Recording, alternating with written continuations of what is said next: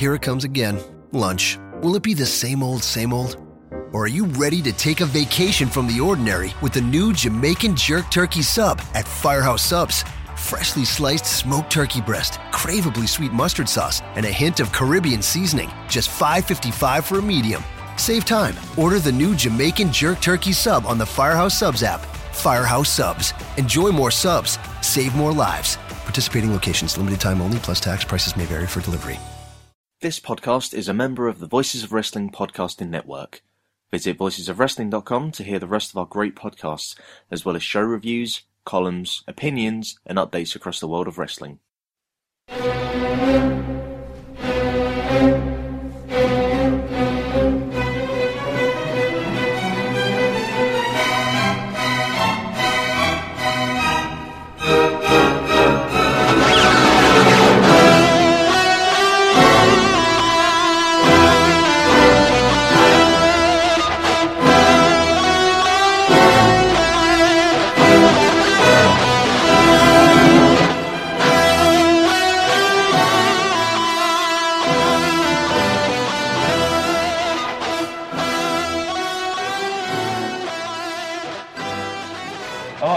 Welcome to the Brit Rest Roundtable. I'm Arnold Furious.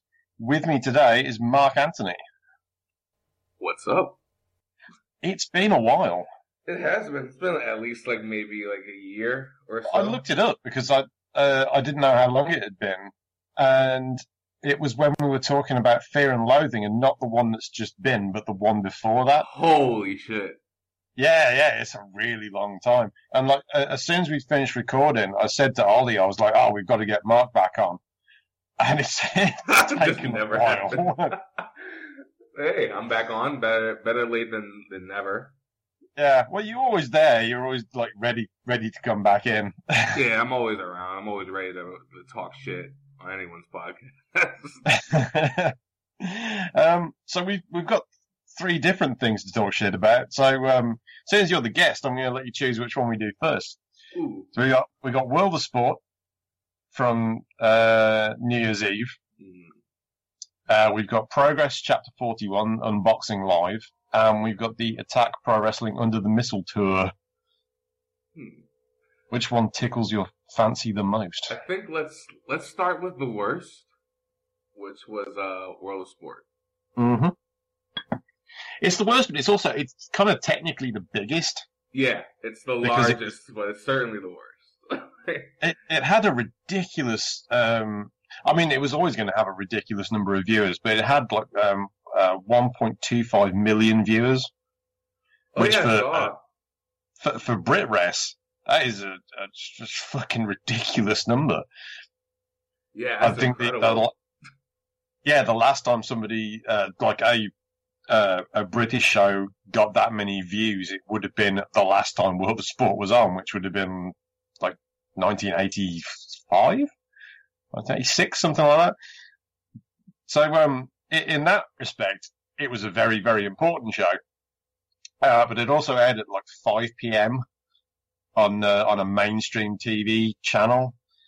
It's a big deal, but what the result of the having to air at that kind of time, it kind of wasn't what we know and love as British wrestling, either in its old World of Sport form or in modern terms.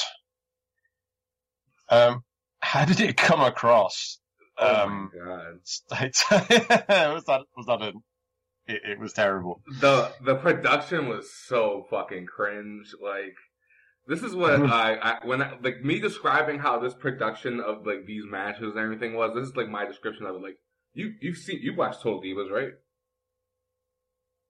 Yes. So you know in Total Divas when they cut to a certain match and they just cut just nothing but the good shit and just pure crowd shots and shit. Yeah. That is the whole thing, but in a whole match, a Total Divas cut section for a match, but one 15-minute match like that. And I'm just it's really bad to me. The wrestling was fine. I did not mind that. But the production made it so hard to watch. It's not wrestling people. That's the problem. It's TV people filming a wrestling show. So they're used to like, I don't know, like, gladiators or what's the other thing? Ninja Warrior, is it? Yeah. It's that kind of thing where you constantly have to cut away to see the crowd going like, oh my god, when something happens. That's the mentality of the TV company. Yeah. And it didn't really work very well. It just came across so forced, everything, the promos and everything. Even if they were good promos from certain people, everything just came across so forced for me. And it was like, Yeah, I think it was heavily scripted. Yeah, very. Like, you know, like when Mastiff came out, like, and stuff like that, it was super cheesy. Like, I love Dave Mastiff, but that was so cheesy. Like, well, Dave's the king of banter, and like, there was no banter.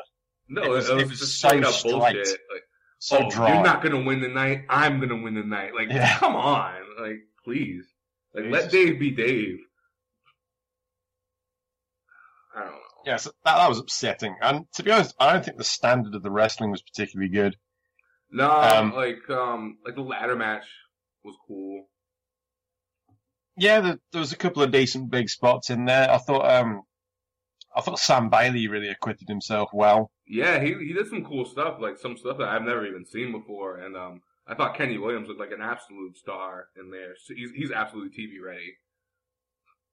Yeah, CJ Banks is really good. I think I love him. CJ is one of those guys where I think he's going to break out. I think 2017, we're going to see a lot more of him.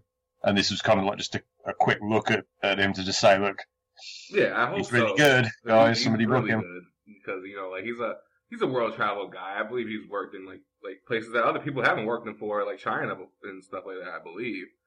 So, like, CJ Banks, he's really great. So, hopefully, yeah, he does break out. Like, hopefully he's the next Banks to break out. Shout out to Travis. That could be the Banks brothers. Yeah. I love the fact that it doesn't matter how many guys break out, there's always another, like, load of guys, like, just lining up. It's like we've got a factory over here somewhere that's producing great wrestlers. Yeah, your factories are your training schools. That's your factories. Yeah. Oh, the schools have gotten so much better. I mean, it's no offense to, so I don't really want to have a dig at somebody like Mark Sloan, who produced a lot of guys for FWA, but all the guys he produced are very samey, whereas now I think you're getting a lot of variety. And I think it's just because people are crossing over and training with different people and working with different people, and it's just getting such a, like a hybrid style going on, and everyone's kind of got their own little twists on it. It's good times. Yeah, it's just creating like this like time where it's like there's no gaps, there's no lulls. One person leaves, their spot gets taken. 5 people leave, all those spots get filled. Like, it doesn't matter. It's ridiculous. I love it. So yeah, the ladder match is quite good. I was very fond of Ligero and Zach Gibson. Yeah, but how could you not be? You know, like, you put those guys together, of course you're gonna get some fantastic stuff. Like, they're awesome. Yeah, that was the match that they put on there for actual wrestling fans. They had to put a match on there just to, otherwise I think the show really would have got buried. Did they even get to cut promos for this? Obviously Ligero didn't, because he didn't even talk, but... They did have them on, like, there's like a breakfast TV show. Well, not so much breakfast, like 9 a.m. I think. So it's basically just housewives. I saw that. Everyone was up in arms. Oh, the housewives were losing their shit because somebody got kicked in the head on their morning TV, and it was just, it's a work, right? It's fucking fantastic. marks. I just seen a bunch. Yeah, right. Fucking marks. I just saw like a bunch of. This is not good for our children, and this and that. I'm like, oh please, we've all watched wrestling before. Like, your children are at school, right? They should be at least. Yeah, you're the only one that's watching it. Stupid. Yeah, so that was good. I think Zach kind of overplayed his heel stuff a bit, because that's presumably what he was told to do, but it was a little bit panto. The 2 big matches they did, they kind of had like a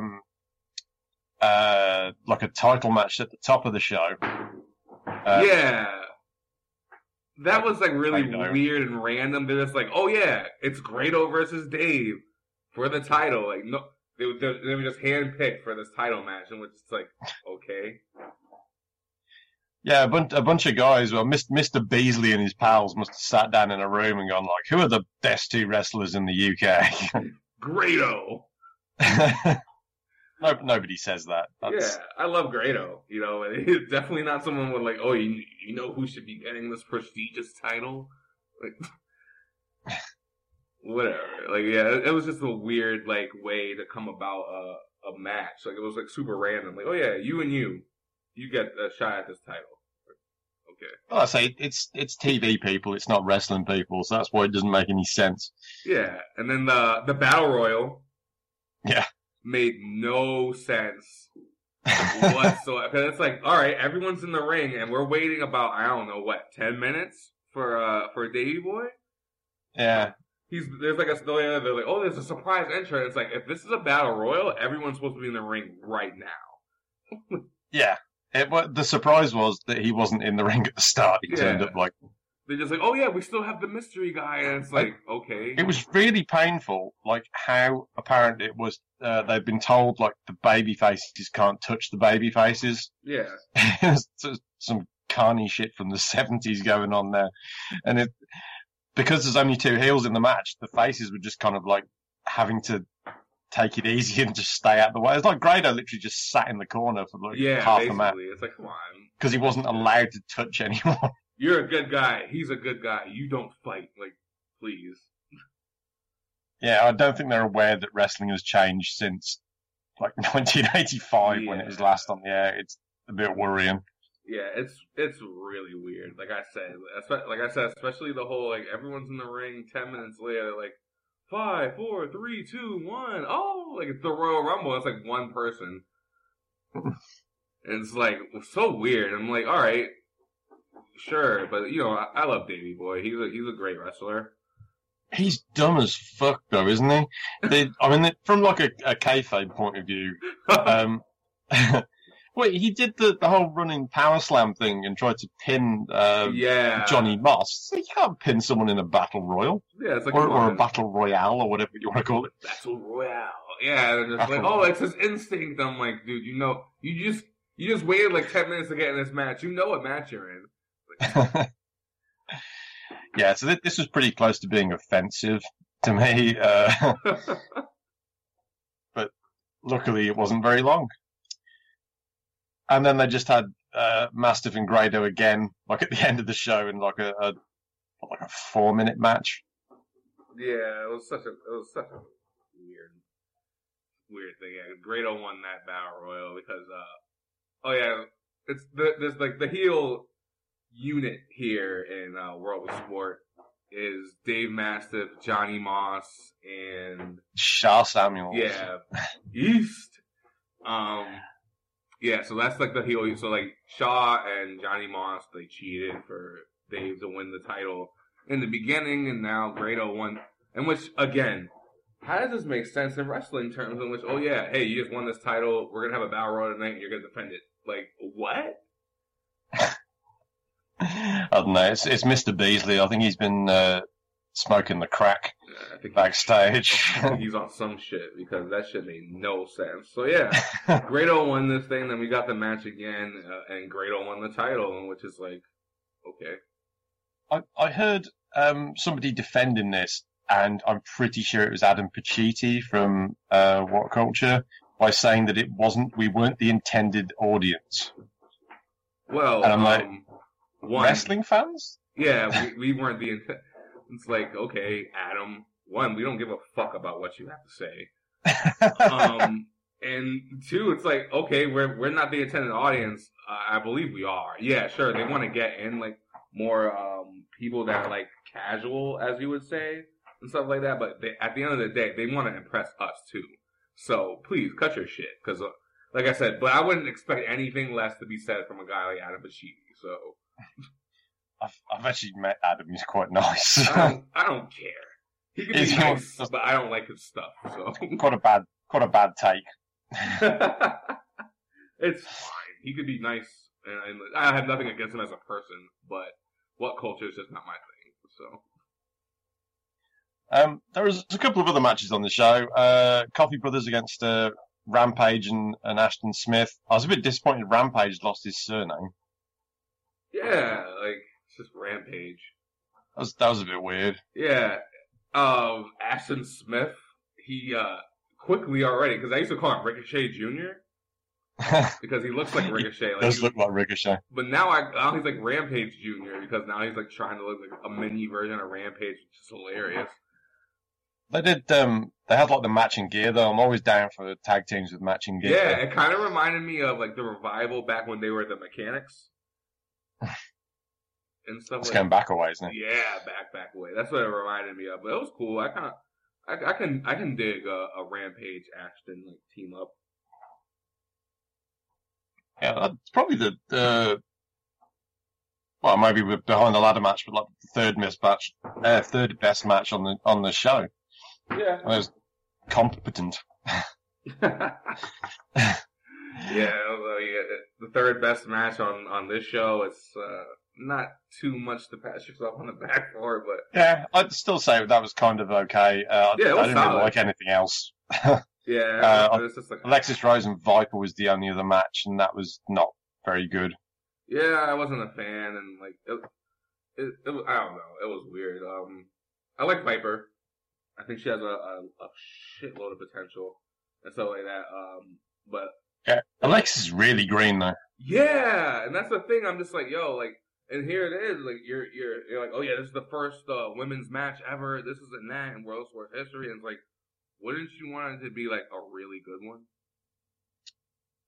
Yeah, you would have thought so. Like, I think it's more about personalities than anything else. Like Viper, like Tony or somebody. I don't know, but no, like, and like, not to be a dick, but it's just like I said, I would figure like if you're having your first women's match ever in history and you're toting it as that, you would want to kind of have it be like really, really good. But whatever, TV people.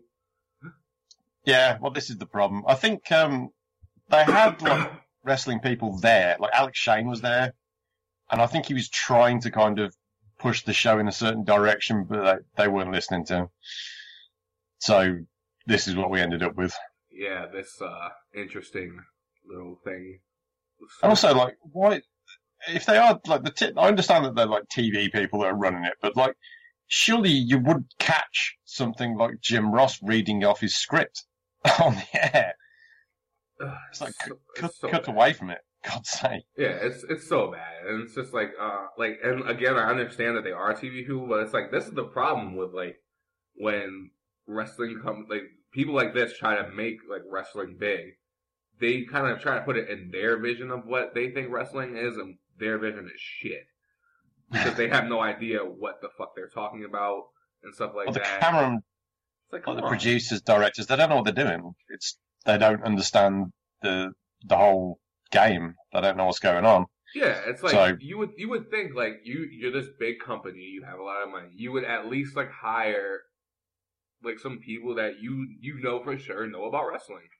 Like, even, like, going off, like, getting some people off of Wrestle Twitter, you'll be better off with the shit than this shit that you just put on the TV, to be honest with you. Yeah, it would probably be true. The thing is, like, they had to appeal to a wide audience, so I can understand they're caught in this, like, catch-22, but I'd at least get somebody involved on the wrestling side of things. That knows stuff. That knows wrestling. Like, you got Jim Ross there, like, you could have had Jim Ross be, like, some big thing, like a consultant or something like that. Yeah, just say, hey, Jim, does this make sense? And he'd go, no, it doesn't make any sense to have Davey Boy running halfway through the match. Exactly. Like, crying out loud. Just let everyone fight each other. Nobody cares. Yeah, and the commentary wasn't great either. You know, I love Jim Ross and everything like that, but I was not a fan of it. Yeah, it was, well, again, it was all scripted, wasn't it? Yeah, it was super scripted, overselling everything. It was basically like Josh Matthews on, from TNA, like, commentating on this shit, like making everything sound like the greatest thing ever. It's like, no, I'm not a fan of that. Yeah, this wasn't too good, was it? I appreciate that it's going to get exposure for some of these guys, that they're going to get more eyes on them, which is good for them. It's always good for the boys to get better bookings. But yeah, I think it's going to become a regular thing, but they're not sure if it's going to be like a series of one-off specials, like a 2-hour special here, 2-hour special there, maybe one at Easter, or whether it's going to be a weekly TV show. But we will have to wait and see. I think like if they're gonna want to continue this, I think it has to be like weekly, so they can at least like continue to get like the bugs out and kind of perfect it. Because I feel like if we just keep getting specials like every fucking big holiday, we're just gonna get this shit all the time.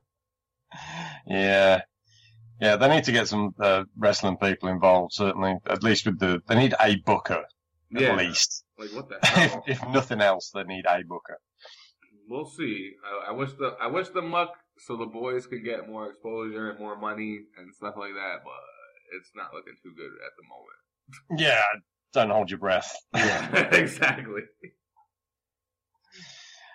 So that was, I wouldn't have said it was a massive disappointment because I was kind of expecting it to be something along these lines, but yeah, it wasn't great. Yeah. When you go into something with like very low expectations, it's hard to get let down. But yeah, it was not good. Oh, they tried. Yeah, they obviously tried to let me down, but whatever. Okay, so that's the big lead out of the way. So we've got 2 other shows to do. Do you want to do Progress or Attack? Let's talk Attack. Okay, cool. We haven't talked about Attack before, like on Brett Rest Roundtable. It's something we've kind of been thinking about doing, but haven't been able to slot it into any schedules. Like I've seen a show and Ollie hasn't, or it just hasn't happened. So it's nice to get them featured somewhere. This is cool.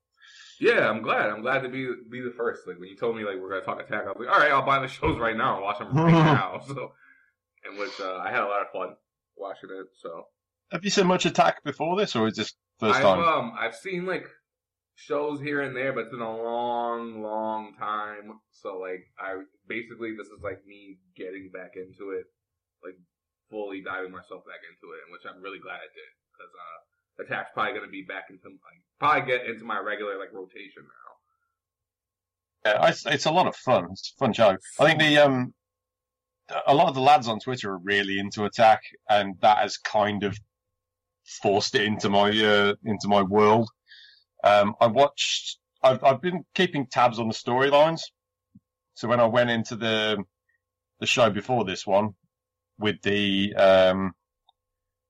I can't remember the name of the show, but it was the one with Pete Dunne and Jim Lee, the 5-on-5, the Survivor Series. Oh, it's something like another pay-per-view tie-in. Okay, so, yeah, that show. The Cruiserweight team.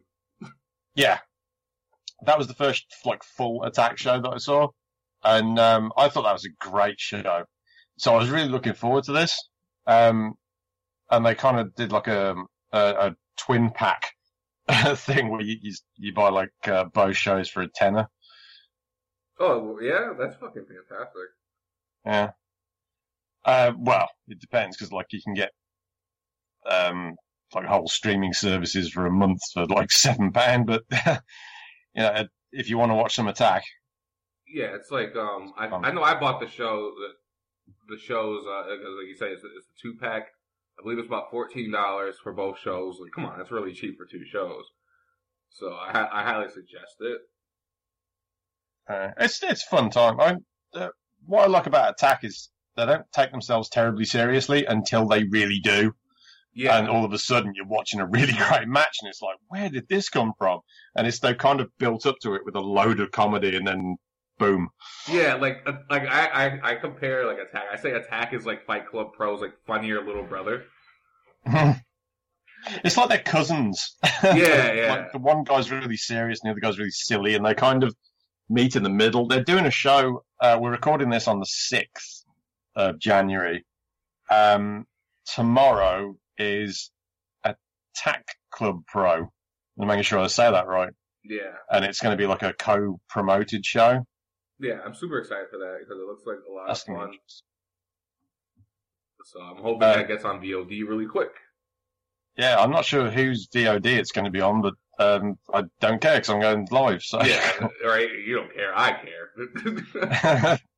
I mean, the VODs are always very well priced, especially for Fight Club. They're about $5 in American. Oh, yeah. So, you can't beat the yeah, value. like, you really Fight Club fucking show. can't. Like, especially, like, the fantastic cards that they put on and stuff like that. I just love everything about it. Should we take a look through these cards? There's quite a lot to go through, so I think we're going to have to kind of skip over a few bits and pieces. But so the first show was in Cardiff. So they kicked off with Sergeant Banks, which is Travis Banks in a more comedic setting, against Danny Jones. The gimmick that Danny Jones has got is kind of it's like he's at a rave. Okay, yeah, I'm wondering, like, what is this? Like, what, there's him and his tag team partner, the Love Making Demon. the Love Making Demon, by the way. And he makes sure to take a lot of vitamins in pill form. Yeah, I was just about to say, like, that's like his gimmick, right? He's like hopped up on pills at a rave. That's like his thing. Yeah, it is. Vitamins, mate. Vitamins. I love it. So yeah, I love the whole anti-fun police. Yes. I think it's an incredible gimmick. It's hilarious. But I love that it's hilarious. But when Dunn and Banks like get really serious, like they put on a fantastic match and they still kill it. Yeah, it's just like it's really fucking hilarious. It's like it's obvious. Like I don't think we have to explain the anti-fun police gimmick because like, the name itself just tells everything. I love the way these like everything kind of clicked together in this match because like you had the anti-fun police wanting to ban presents and Christmas trees and bringing out a sack of coal for people, and then you got like the rave breaking out across the ring and all kinds of mistletoe hijinks. So good. Just a lot of fun. Yeah, it was so much fun. Like Attack is kind of like Chikara in a way, but like I like it more than Chikara because I think like the more serious matches are better. Yeah, they do serious better than Chikara. I think the comedy's probably about the same sort of level. Like I like Attack a lot, and I fucking hate Chikara. So like there's something different there, obviously. Yes, that was a fun opener. If we move on to next match, we had a tag. It was Mike Bird and Wild Boar against the Droodley Boys. The Droodley Brothers. Drew Parker is extremely confused. I'm wondering, like, please explain to me. Because, like, I'm seeing these two shows and I'm like, oh, okay. Like, obviously there's something up with this. So, Attack did a show in a bingo hall. And Drew Parker got knocked out. And when he woke up, he thought he was in ECW. That's fantastic. So now he's basically running through an assortment of ECW gimmicks, one after another. That's amazing. I love it. Yeah. If this kid's only like 18 years old, like when he was born, like ECW was just about still around. It kind of closed when he was 3. So he's been watching his tapes. Yeah, obviously. Student of the game. Gotta be. Yeah, I love Drew. He's a really great prospect that's coming up in the game. So yeah, he's surprising. I mean, he is a bit green, but he is surprisingly talented. Yeah, for his age. It's like his tag team partner here is Tyler Bate, who's like 19. Yeah, fucking kids, man. Ridiculous. They make me feel like shit. You feel bad. I could legally have been the father of either of them. It's very disturbing. Bird and Boar, I'm absolutely all about. I love them. They're fantastic. Yeah, they're really very good team. So they're a very serious team, and then you have like this all this comedy nonsense across the ring. It's a perfect company to have a really serious tag team in. because the assortment of weirdos they get to work against is. Yeah, it's so excellent. Like Bird and Boar, like these two ass kickers and stuff like that. In which I absolutely fucking love Wild Boar Hitch. I always say he's the UK's version of Rhino. He's very small. Yeah, he's very small, but he's like tiny out of people, and it's fantastic. I love it so much. Like, I need someone to book John Silver versus Wild Boar like ASAP, just so I can see like these two short dudes just beat the shit out of each other.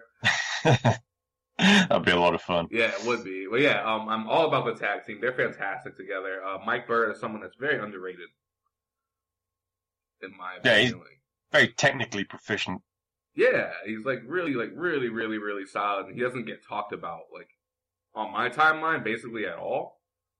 I think a lot of solid wrestlers don't get praise, especially if they don't have like an out there kind of gimmick. Yeah, very true.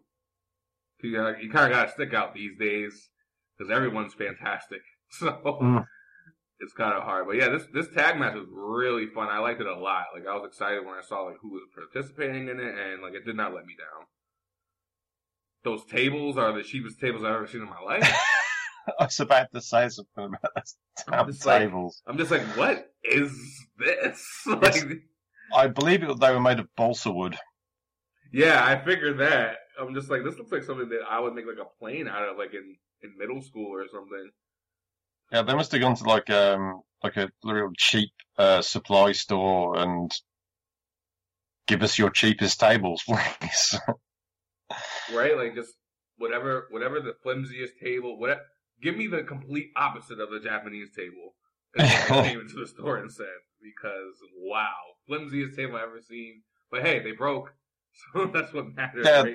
there was never any danger of them not breaking. Like, you could have stepped on one and it just would have shattered. Yeah. Oh my. Yeah. That's what I was telling my brother. I'm like, yo, I could like slap that table and it would like snap in half. It's so cheap. Like I said, it was fun. I loved like one of the tables said T-Von, right? Because I was Tyler Bate and stuff like that. That was fucking hilarious. Yeah, T-Von, yeah. T-Von Drudley, the Drudley Bros. I love it. I don't think any of these gimmicks are going to hang around. It's just literally he's running through them until he runs out, which is kind of a pity because I like the Drudley Boys. Yeah, I love the Drudley Boys, and in the next show, we'll talk about the other one, Robbie and Drew. So that's fucking amazing. Yeah, he's done a few. He was the Sand Drew on the last show, and I think his entrance was about 5 times longer than the match. So he's got that one nailed down. Yeah. Oh my god, I love it. I gotta like go back and see that one because. Yeah, that's the show with the 10-man elimination tag on it. So yeah, that's well worth watching. Yeah, I gotta buy that. Bruise release. All right, so what other matches was this one with the tag title match in it? Yeah, this is one with CCK. Sorry, hashtag CCK, the Calamari Catch Kings. Chris Brooks and Kid Lycos, or Mondai Lycos as he also goes by. Mondai against Bolorama. The big storyline to this is that Bolorama was like, they were pretty much done if they didn't win the titles. But I spent the entire match laughing at how stupid Lycos looked. I was just about to say, like, I want to put Bolorama over and everything like that, but first I want to ask, like, what the fuck was Lycos wearing? Like, my favorite thing of his was like, he's like, Jushin Thunder Liger wears this, and I'm like, no, he doesn't. Yeah, I'm like, not that one, pal. Maybe if he was cross-dressing, he'd wear something like that. It was like the weirdest thing. Like, I don't know if that's like his like gear from right now, but it's so fucking weird. That was new. I don't know if it was like a special Christmas gear. I'm just going to read out what I put in the review because I said he looked like a hentai character who crashed his surfboard into a tinsel factory. Amazing. Holy shit. He was a mess. That's fantastic. Oh my god. So yeah, Bolorama. Let me put over Bolorama because Bolorama, yeah, they're a fun duo. they are fantastic. Bolorama is basically in my eyes. It's like, oh, I always get like to compare because like I pay attention to both the U.S. and the UK scene. So like Bolorama is basically the UK's Team Tremendous in my eyes. I don't like I like it because they are comedy, but they can actually go too, and which I like that a lot. Cats like Fat Cat. Fat Cat. Yeah, he's definitely the Bill Carr of the UK, and I love it because I love seeing like big guys that are like deceptively athletic. And he hardly ever shows it as well. He's normally just like, pure comedy all the match. Yeah, like in this one he's doing dives and all this other shit. Like, and this match is really fun and stuff. And Bolorama, like I said, are just an extremely fun team to watch that can actually go. I really, really like them. Like, this is my first time seeing them and stuff. And which the name Splits McPins is fucking amazing. Isn't it just? I love it. And Fat Cat just sounds like this bowling name. So I really just love them. They're fantastic. I can't wait to see more of them. Hopefully, like, we can get Team Tremendous versus Bolorama somehow, some way. Keep booking these fantasy matchups. Yeah, exactly. Well, that's what I do. So hopefully it'll be a lot of fun. But yeah, like I said, this was a really fun match. Chris Brooks is awesome. Lycos, he's really good too, and stuff like that. Yeah, Lycos is really underrated. Yeah. We were talking about him not so long ago because you were saying like, should he go on the list you were doing for 2017 ones to watch? Yeah. And I was like, I think he's close, but I think like maybe another year, and yeah. Yeah, like I felt like such a mark for a second because like I did not know. And first off, I already know. Yeah, we shouldn't be talking about masked people under the mask. But he talks about himself. He tweets it himself. So. Well, yeah, he put up a music video, which is a combination of his work as Lycos and like unmasked as Ethan Silver. Yeah, so I have Ethan Silver on my list. So. Oh, you really? Yeah, and which I had like, because I don't really pay attention like who's under certain masks and stuff because I kind of don't care. So, like, I had no idea that Ethan Silver was Lycos. So I'm just like, oh, okay. And I found out after I asked you, I'm like, wow, I feel like such a fucking mark. Like, I didn't even see Ethan Silver on the list. Yeah, he's on there. I'm just like, oh, is Kid Lycos worth it? And I'm just...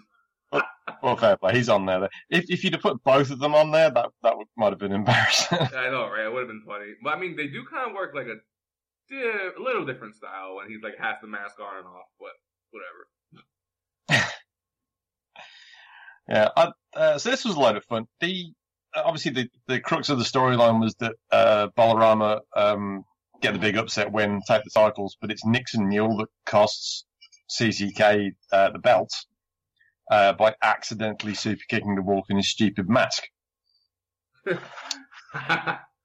So good. Oh man. Yeah. So yeah. Bolorama. And she's also, she got blinded by powder and then accidentally hit Brooks with a Welsh Destroyer. Yeah, that was funny. Like that whole like sequence was super funny because like she's just beating the shit out of him like unknowingly, and it's so good.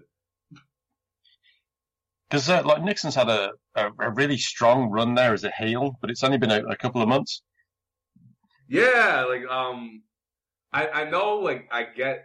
She is using the Bruiserweight gimmick and stuff like that, but like, what is the reason for it? She was like a babyface in Attack, where she's a babyface everywhere else. It's just Attack that she's doing, and she had been picked on by Dunn, as had every face in the company. He'd just been a complete dick to everybody, and when Mark Andrews was about to exact revenge for the entire babyface clan by bashing Pete Dunne with a chair, Nixon Mule runs out and goes, "No, let me do it."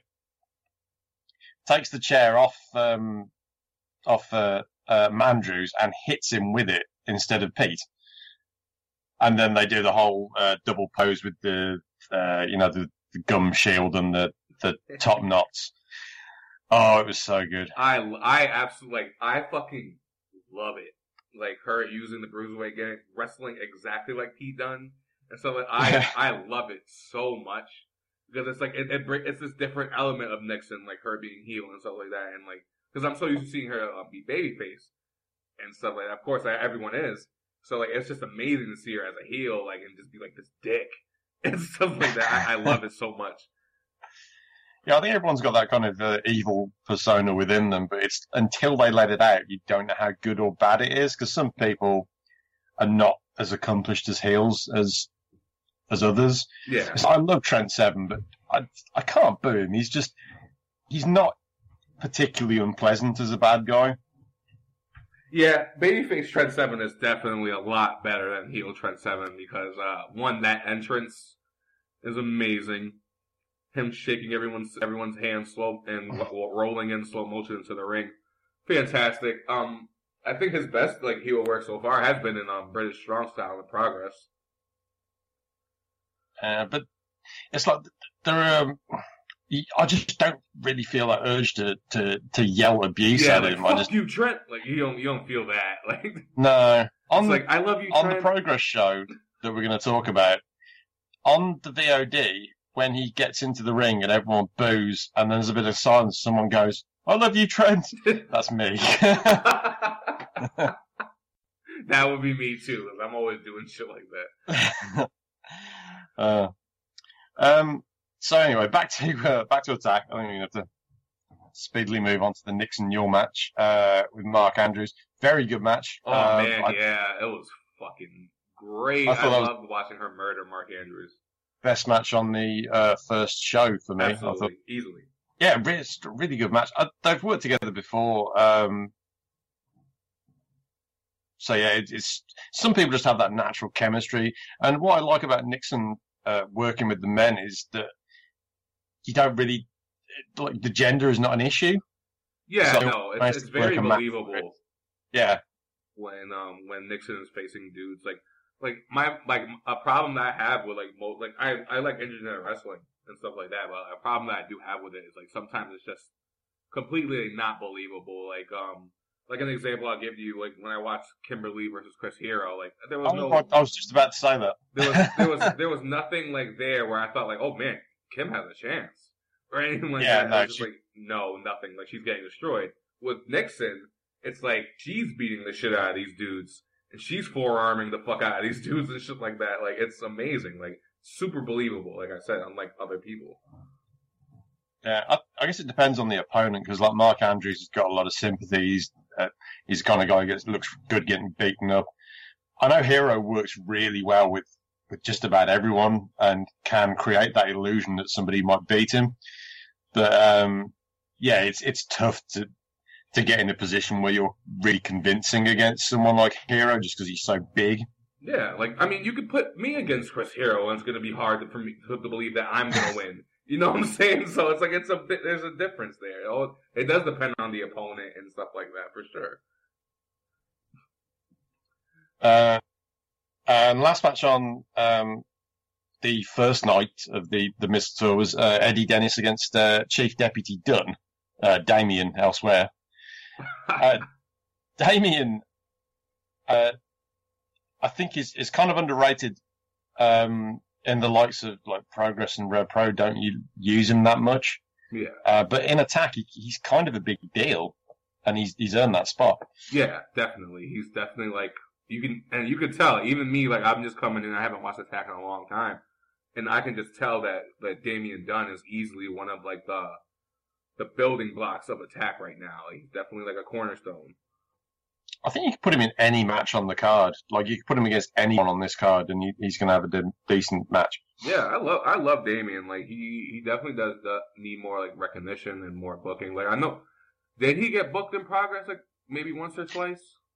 Yeah, he teamed with Pete a couple of times, and then they they split them up, and then he teamed with Tyler Bate. Yeah, oh yeah, Damien just never returned. Like they just.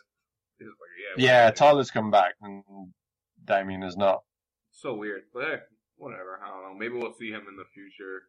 Because yeah, Damien Dunn, he's great.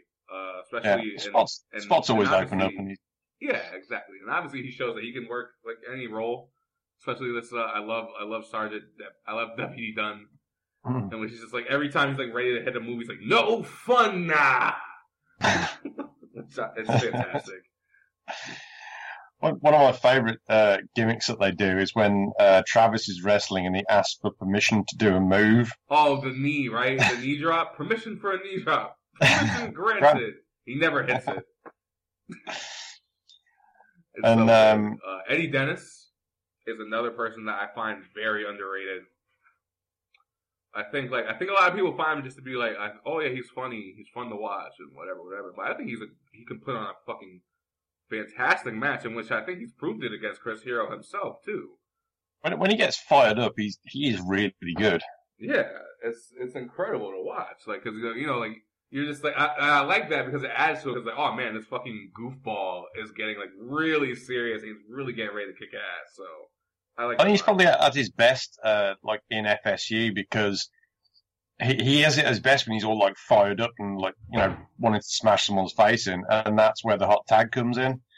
So like he's a great hot tag. Yeah, he's he's low key, like really strong too. Yeah, this was fun. This is a really good like main event, definitely main event worthy. It was really cool. Like I like how they work together and stuff like that. Like you said, Dunn's fantastic, Dennis is fantastic. So when I see that they're facing each other, then I'm just like, all right, cool, because I'm coming into this blind. Like I had no idea the cards or anything like that, so I was just really excited. I remember you saying that you'd seen the first show, and I said, "Oh, the second one's much better." I agree. Yeah, it really is. Like that show just clicked. Yeah, that first show, I think everything on the card was pretty good, but the second one, it was just I don't know what was going on, but it's straight from the first match, which is Travis Banks against Elf Ligero. Elf Ligero. That whole match was so funny. Yeah, that was hilarious. Like that's one of my favorite comedy matches, I think, of the whole of 2016. Yeah, it was hilarious, and what I really love about it is like you can go to another promotion and you can see Banks and Ligero like really fucking tear the house down, and then you can come and attack and then watch them like do like this fun stuff, which, like I said, it just adds a different like element to them, and like I really love it. Yeah, the I don't know how much of the comedy made it across stateside, but Banks is from New Zealand, and the Christmas present that Ligero got him was a can of Foster's. Yeah, I didn't really get that. Yeah, Foster's is like the Australian beer, and the whole Australia New Zealand thing. I think Travis gets mistaken for Australian quite often. Oh yeah, were they chanting that in this? Travis is Australian. Australian. Yeah, so good.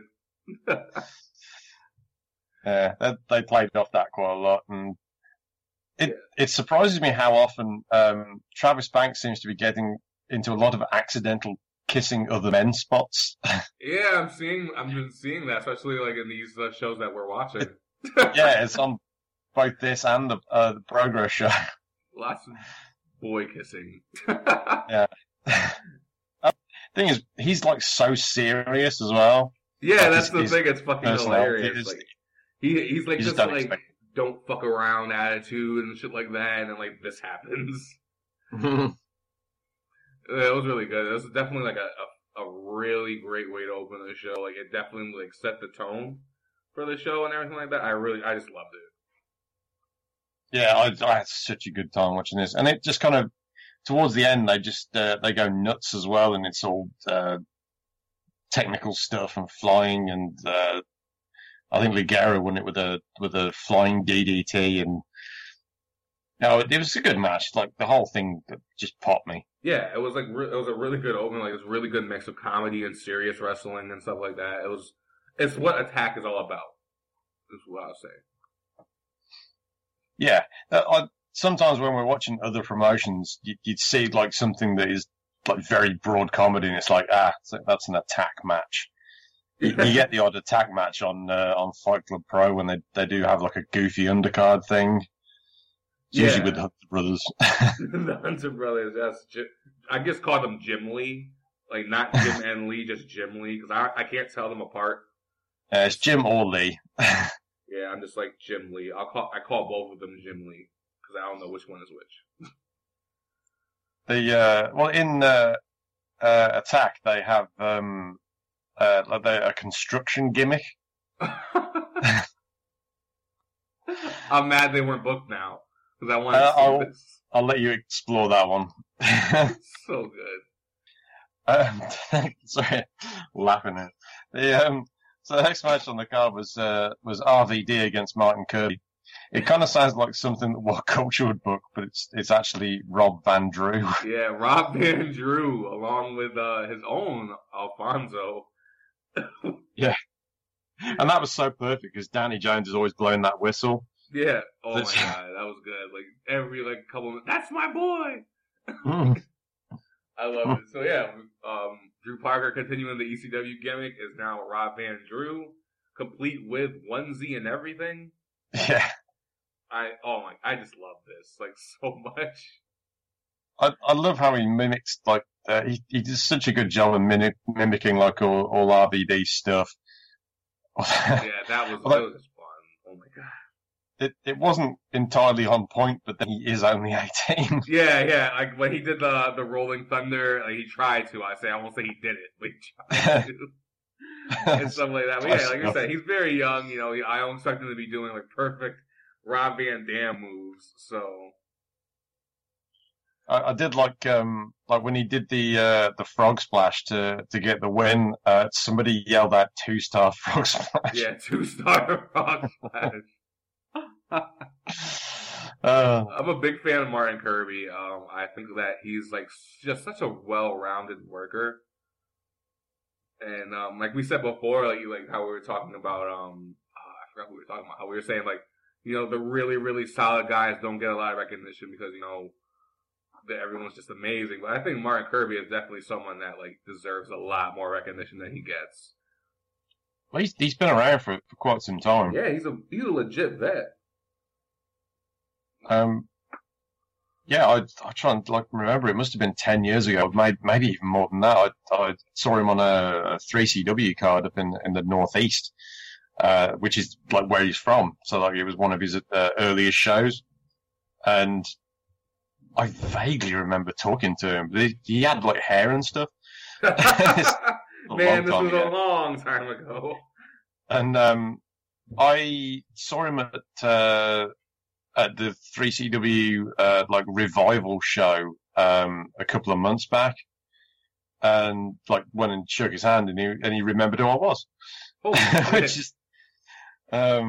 is pretty cool. And he ages ago, in between these two meetings, added me on Xbox Live, and for ages I had no idea who it was, and it was just I kept seeing his ID thing come up, and I had no idea it was until he posted something on Twitter about what his Xbox Live tag was, and I was like, oh shit. That's Martin Kirby. 5 years. The master of the Zoidberg elbow. Yeah, he's a fun guy.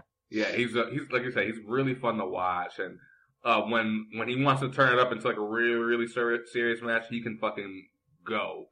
So, like I say, he's just very well-rounded. I haven't been disappointed by him, in a long time.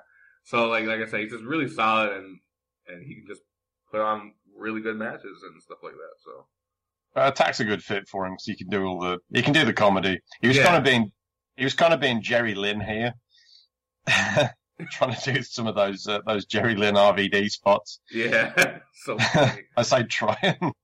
Yeah, trying is the key word here, and they might be pushing it.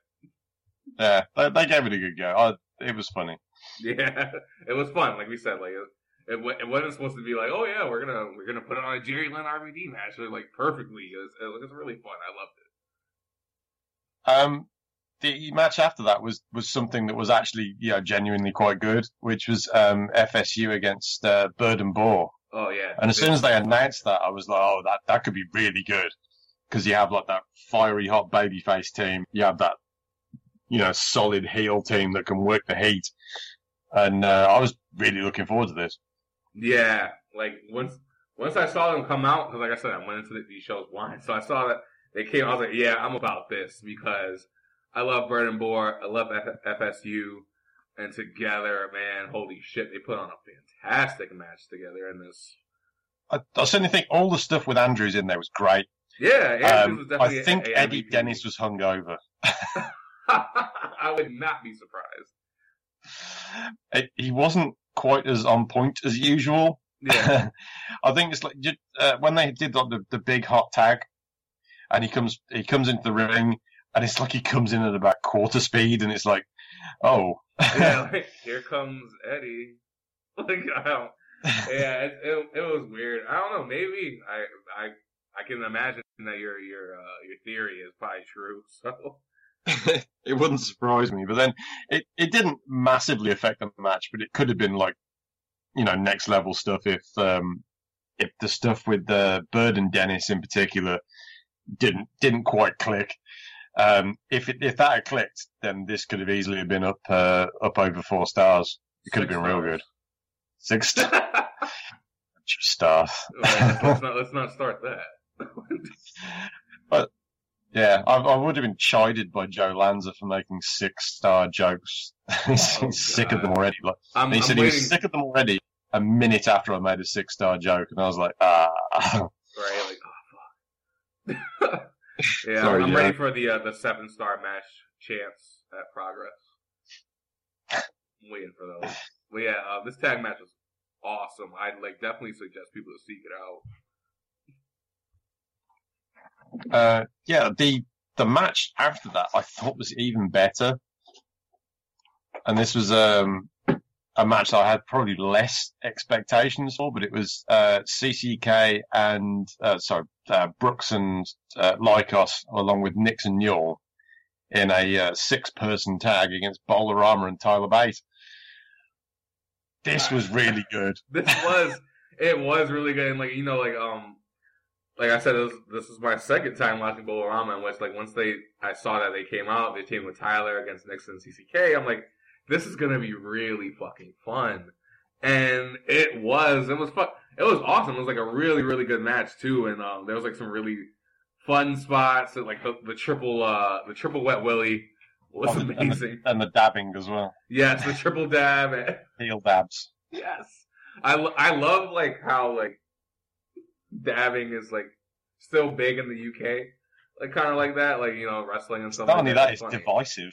Yeah, it's funny. It either gets you heat or it gets you pops. So people genuinely argue about it. Yeah, exactly. There's anti-dab people on Twitter, in which I'm all about it. I'm about dabbing. Dan Maloney is my favorite dabber. If anyone ever wants to know.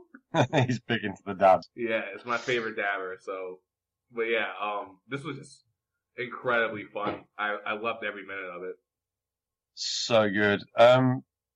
Again, the whole storyline behind it was Nixon basically costing CCK a match, and she accidentally superkicked both of them. I was trying to remember what the finish was now. I'm trying to remember what it was. I can't remember. So I thought she was involved in the finish as well, and no, I really can't remember. I remember Tyler pinned Lykos, but I thought it was another Nixon thing that led to it. But yeah, it didn't. I'm sure of it because Chris after the match, Chris was all up in Nixon's face and talking shit and this and that, and she pushed him, and I love how protective Lykos got. Hey, don't you push him and shit like that. It was so good, and Nixon got tired of Chris Brooks' shit, and she broke out of her Pete Dunnitis, as I'll call it. Yeah, it's a shame. It probably could have gone on longer, but then she doesn't have a lot left. Yeah, exactly. So she kind of had to come back. The promo that she cut after was really good, and especially right after she hit it, they hit Bewitched, in which I absolutely loved. It was perfect. I teared up a little bit. It was amazing. Hearing Bewitched. Like, I don't know what it was. Like, maybe it was like the passion in her voice and then the Bewitched just hitting, where I just like shed one single tear. I'm like, oh my god, this is amazing. Wrestling's weird. It makes me weird. I don't know. That's amazing. Right? Bewitched, man. The power of Bewitched and the power of Nixon Newell. I love her. So that was a beautiful, beautiful thing. I loved that match. I went 4 stars on that, which I thought it was great. Oh, fantastic. And the main event might even have topped that. It was a Chief Deputy Dunn, or it was a Deputy Chief Dunn. I'm not sure which way around. Let's call him Deputy Dunn. Deputy Dunn against Ryan Smile, who used to be in the Anti-Fun Police, but he's kind of fun, so he wasn't allowed in it anymore. Yeah, so like what was his rank in the Anti-Fun Police? I can't remember. Was it Sergeant? Sergeant Smile sounds about right. No, Sergeant Banks. Banks is a sergeant. He's running a sergeant. I really can't remember. But this was a no holds barred match, but it was only festive weapons that were legal. Yeah. So that meant that Travis Banks couldn't get involved. But he could have done if he'd have dressed up as Santa. But then that would have been fun, so he couldn't do it. Yeah. There was a lot of logic involved in this. Yeah, the Anti-Fun Police really hold themselves back from cheating with the anti-fun thing, because it's like you said, you could have been Santa, but that's fun, that's illegal in your I don't know, jurisdiction. Is that what I'll say? It's illegal to you guys and stuff like that. So you kind of fucked yourself over. But hey, yeah, they stick to the rules. Yeah, they are not rule breakers. No fun allowed. They stick to their rules, isn't it? Yeah, because breaking rules is fun. So, Ryan Smile, he's kind of like a budget Ricochet. Like if you don't have the cash to get Ricochet, then get Ryan Smile, and he'll just do all the same spots. Yeah, I don't mean that as a criticism. No, he's just really good. Like, and he's young. Just really good. He's under 25, I believe, right? He's like 23, maybe. I think he's 22. He's a young guy. I know. They're all really young. Mark Andrews is only 23. Yeah, I know. I always forget that he's like super young, because I'm like, I've been watching him for a long time, and I'm like, yeah. Well, when he went to TNA, he was like 20. Yeah, fucking TNA. They done fucked up. And they've lost him, haven't they? Yep. Mark Andrews is in the UK tournament. I couldn't be happier because TNA wasn't doing anything with him, so whatever. Might even win it. Right? You never know. I just love how they didn't like at him in the announcement because he has TNA's name. Yeah, he's got TNA in his name. Like, hashtag Mark Andrews, and it's like if I look at that hashtag, I'm not gonna find Mark Andrews. Like they made it completely impossible to find Mark Andrews on Twitter. Made me laugh anyway. Yeah, but yeah, Smile is just he's an incredible young talent, and so is Dunn, and they worked this match. This was fantastic, really great main event, really and strong. it just topped off this fantastic show. It was great. I loved it. Yeah, there's only a couple of mistakes. When you have like something go wrong on the ropes, it makes you be really careful about like going to the ropes. Yeah. And like Ryan, he slipped once going up on the ropes, and it was like ooh. And yeah, that kind of caused just the last couple of minutes of the match just had a couple of those like I don't want to do this without being really, really careful. Yeah, exactly. It happens. It's instinct, you know. So, yeah, it just kind of took the edge off it a bit. But yeah, it was a really good match. The way they used the festive weapons was fun. The baubles on the chair. Yeah. Oh my God. Everything was just like I said. This is what I really love about Attack. It's like this is like this fucking basically blood feud, but at the same time it's fun. It was really violent. Yeah. Surprisingly violent. Fun at the same time, which is like they perfect that whole like mix of it. Yeah, and this is like this kind of match. This is like peak attack, or this and the one before. I actually thought the whole last three there was just a really strong end to the show. Yeah, like we said, it was just like it was great. Smile got the win. You know, all the faces came out and all this other stuff, and like celebrate. It was awesome. And then, yeah, they're all dancing around the building. There was a conga line. Yeah, there was a conga line. You see Tyler Bate when he came out? Yeah, Tyler Bate has soul, man. Christmas jumper. Yeah, he has soul. Strutting. Yeah, that was beautiful. Awesome. I most definitely recommend spending the $14 on both of these shows and watching them because lots of fun with some really fucking great matches sprinkled in. Like, I think this is a good jumping on point as well because we just come off the end of the year long Jim Lee Pete Dunne feud, and now that's kind of put to bed. They're starting to build to something else, so it's a good time to start watching them. Yeah, it's definitely because obviously right now it seems like we're building to the big Chris Brooks versus Nixon Newell match. So yeah, I think we'll probably see that around April. Yeah, this is definitely a really, really good time to jump into this. Like I'm jumping in right now, so join me. Okay, so that just leaves us with Progress. Unboxing Live. Unboxing Live, which is kind of handy because if you haven't seen it yet, then we left at the end, so you didn't get the spoilers. Exactly. Although I think everyone's seen it now. It's been on demand for a couple days. Yeah. I watched it. I don't know. I get on these things pretty quick. I watched it this morning. I managed to go into this blind, which I was really happy about. Oh, that's cool. That must have been tough. Yeah, it was, but hey, it happened somehow, some way. It happened. So.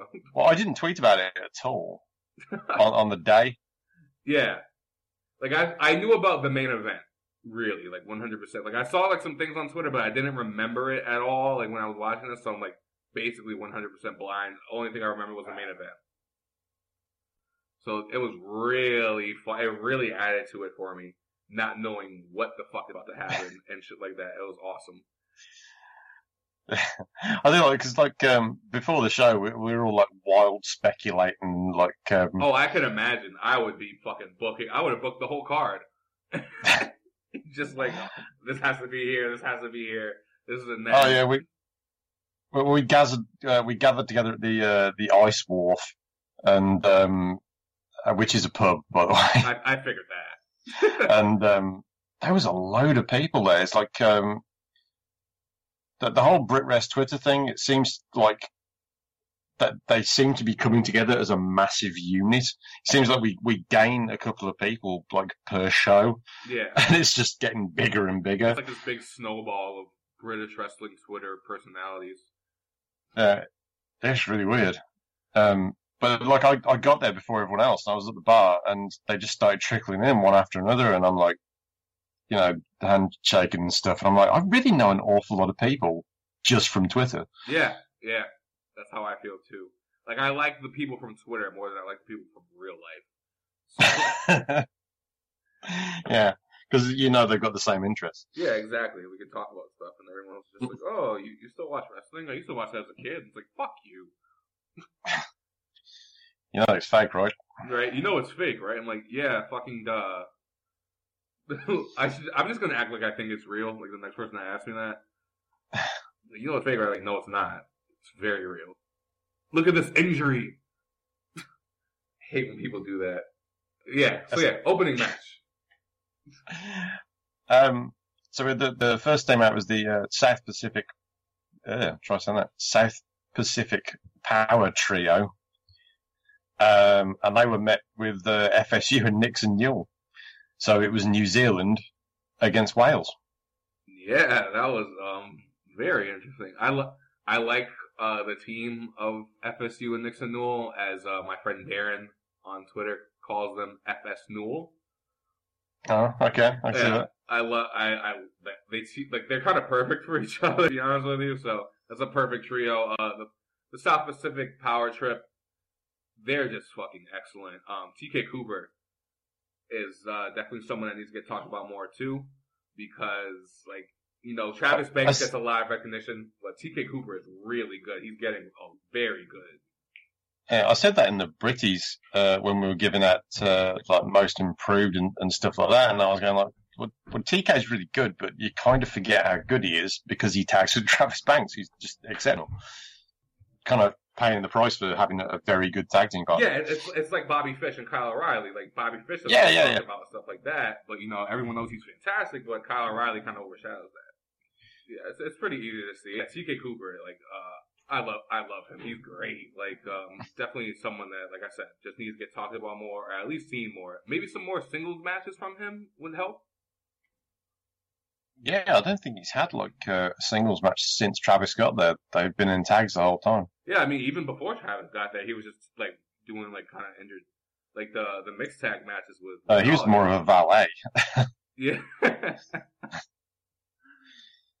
Yeah, so yeah, I don't know. Hopefully, we will see maybe like some single stuff from him, and he can like really show out, and people can like appreciate him. Yeah, this was a really fun match. This is another fantastic fun Brit Rest match. Yeah, like it really turned up, and it was really fun too. Like the spot, like as they call it on Twitter, the South Pacific Power Threesome spot. It was fucking hilarious. Like I said, I it was just a lot of laughs. I have seen like spots like that before, so that didn't pop me as much as the whole kiss off thing, where Eddie threatens to kiss Dahlia, and then TK's response to threaten to kiss Nixon. It's like Travis and Mark Andrews are just daring each other to kiss, and then they did, and then they just felt really awkward. Shook hands and left the ring. Yeah, I loved it because, like you said, he's like, "Oh, if you're gonna kiss her, then I'm gonna kiss her." And then Mark Andrews was like, "Well, if you're gonna kiss her, then I'm gonna kiss him." and yeah, like you said, that was so funny because they actually did kiss, and like it was super awkward. And like we said, Travis Banks is like really serious dude, but he keeps getting into these like really funny situations. This is amazing. I think Mark Andrews' reaction to that was just like, just afterwards, the way he was looking around the ring, like, okay, we've done that. I should probably leave. Right. That's over with. Bye. It's a really good match as well. It wasn't just the funny stuff. It was really strong. They did a lot of fun dives and Nixon's headbutts at the end. Oh my God, Nixon Newell has like some of the best headbutts in wrestling, like in all of wrestling, honestly, because like they're fantastic. They sound really hard. I love them. I know I shouldn't love them, as much as I do, but I really do. When she headbutted TK Cooper's fist, I just lost it. Yeah, that I was like, oh my God, I've never seen that in my life. Incredible. Because, I mean, he has this whole gimmick of punching women in the face, and then it's like, for her to just headbutt him in the fist. It's amazing. Yeah, that was so fucking good. I absolutely loved it. I popped really hard for that part. So, moving on. The match after that one was Toni Storm against Kaylee Ray. Ooh, this was fire. If you're gonna book like two Brit Rest talents, like ladies against each other, I think this would be up near the top of the list. Yeah, this is definitely one of those like, if you want to have like a fucking like a major example of British women's wrestling, you book Toni Storm versus Kaylee Ray because these are like two of the best in the world. And wow, this was just fantastic. I loved everything about this match. I like I liked everything really. Right, every single thing I loved about it. Like, it's hard to single something out because like everything was awesome. I do like that because Toni is kind of famed for using her posterior as an offensive weapon, and she was doing some like really light kind of hip attacks, and they kind of broke apart, and Kaylee Ray ended up on the deck, and then she just flattened with like a running ass. Running ass. And it's like compared to like the little soft taps from before, and then that was just like a full on like pow. Yeah, like threw all of it in there. Like, yeah, that was awesome. Like I said, they just worked so well together and stuff like that. Which is like, and are they both in Stardom right now, or is Tony home? I think Tony's home and Kaylee's in Stardom. Yeah, Kaylee's definitely over there at the moment. Yeah. So it's like, yeah, like this is something that you could see like in Stardom. Like I could see them booking this match and having this match in Stardom, and the crowd going crazy for it. And like it was just fucking fantastic. Like it was one of the best matches of the night, in my opinion. And this is like one of their first like interactions, so I think this is something where they're going to get a chance to do this again, and it's going to be better. Yeah, which is like insane to think about because this was so fucking good. Yeah, I can't wait for round 2. Yeah, cannot wait. Hopefully we'll get all of that soon.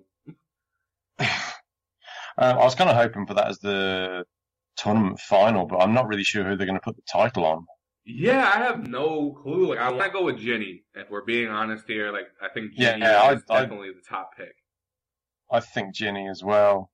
I think ever since I think the original booking was her to go over Pollyanna, which she did, and for that to be like a match, like for her first title defense. And I think eventually they want Laura to beat her. I think that's kind of how I'm thinking. Yeah, I'm thinking Laura is definitely in the picture for for Jinny in the long run, because like you said, Laura, like the story just makes sense. It's perfect. Laura is getting so good and stuff like that, and like Jinny's just amazing too. So whenever they like lead off into that, like I said, hopefully Jinny does win this, and Laura does win the title off of her at some point. Whenever that happens, it's going to be a fucking amazing moment. Yeah, looking forward to it already. Yeah, I think Jinny's a good choice if that's the way they want to go. I think she's the best choice, if we're being honest. Like, because like, yeah, well, there's not a lot. She doesn't have as many commitments elsewhere. I think that's an issue with me and Kaylee Ray. They have a lot of bookings. Yeah, like it would be nice, to like have like the Progress Women's Championship like defended somewhere else, like Stardom or something like that. But yeah, I think right now you kind of do want to have to be home and to be defended a lot. So Jinny is definitely like the good choice for that. Yeah, I think so. But, we'll see how they go. And plus, she's incredible. So yeah.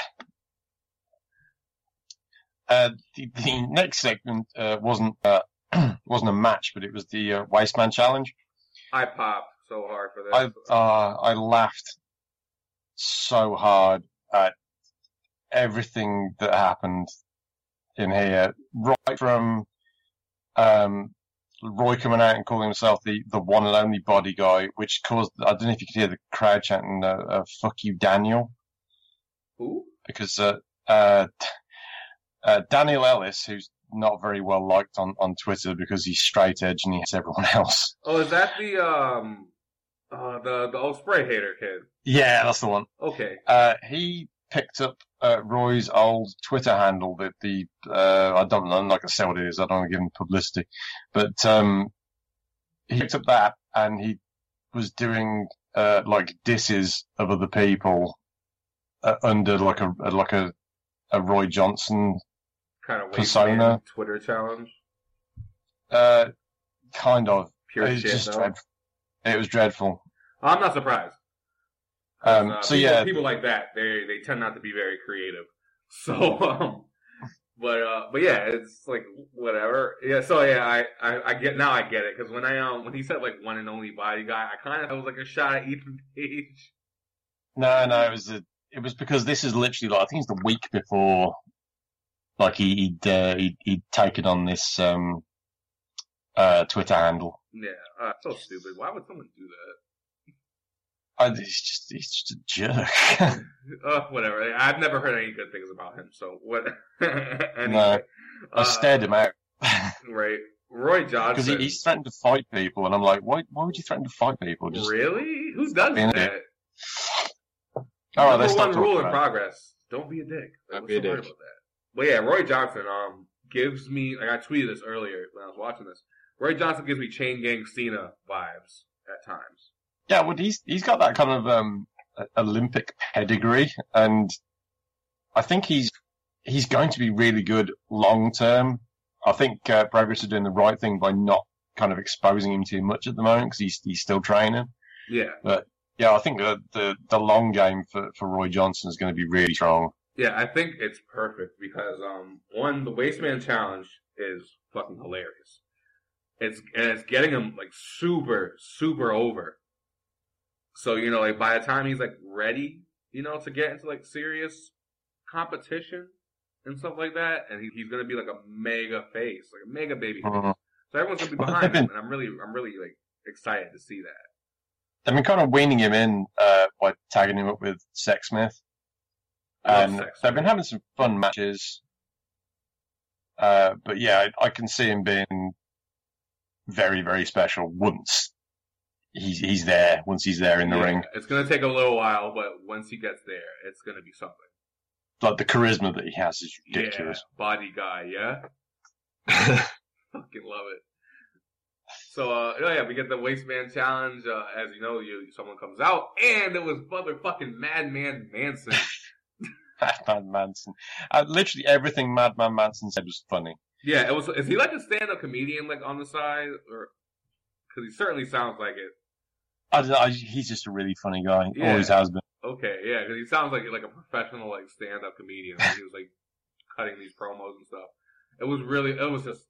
I was just laughing like throughout this whole fucking segment. You know, when Roy dropped his verse, that was Wavy Chance. Made me very proud. Thank you, Progress, fans, stuff like that, because Wavy is like a New York thing. So I'm a New Yorker, and I love that. So that made me very proud of you all. And which, Roy, amazing. Roy introduced us to that one. Wavy, yeah? Yeah. Oh, man, yeah. I go around the house just doing that all the time. Just putting yeah at the end of everything. Do you also cover Celine Dion songs? Oh my god, that was the best part. The best part was when like he just like really just cut out, like he just stopped it so he can sing like his own like version of the Celine Dion song from Titanic. Like his wave will never stop. This is and that. It was super wavy. I loved it. And then Manson was lip syncing to Wham as a retort. He was twerking to Wham. Like I lost my shit. This segment was just it's just so good. Yeah, like you know how like they're like, oh yeah, you need your cool down matches and stuff like that. Like this was like a segment version of a cool down match in which like it just like really kept the crowd still really hype, but like they're just like laughing and shit. Like it really kept them in the spirit. I loved it. It could have main evented the first half. It was that good. Yeah, like it could have like been right before intermission, and like everyone was left happy, came back still laughing. It was fantastic. The match before intermission was the tag title, which had been in possession of British Strong Style, which was Trent Seven and Pete Dunne. Pete Dunne had to give up I don't know if he had to or not, but he gave up the tag belt to concentrate on the Progress title. And he decided to give his title to Tyler Bate. And Progress went, that's not happening.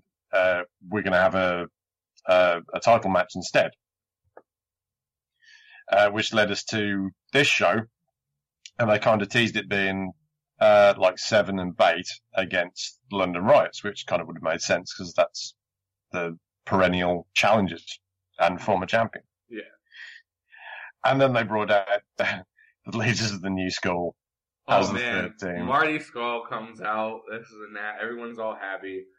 And out comes his fucking box.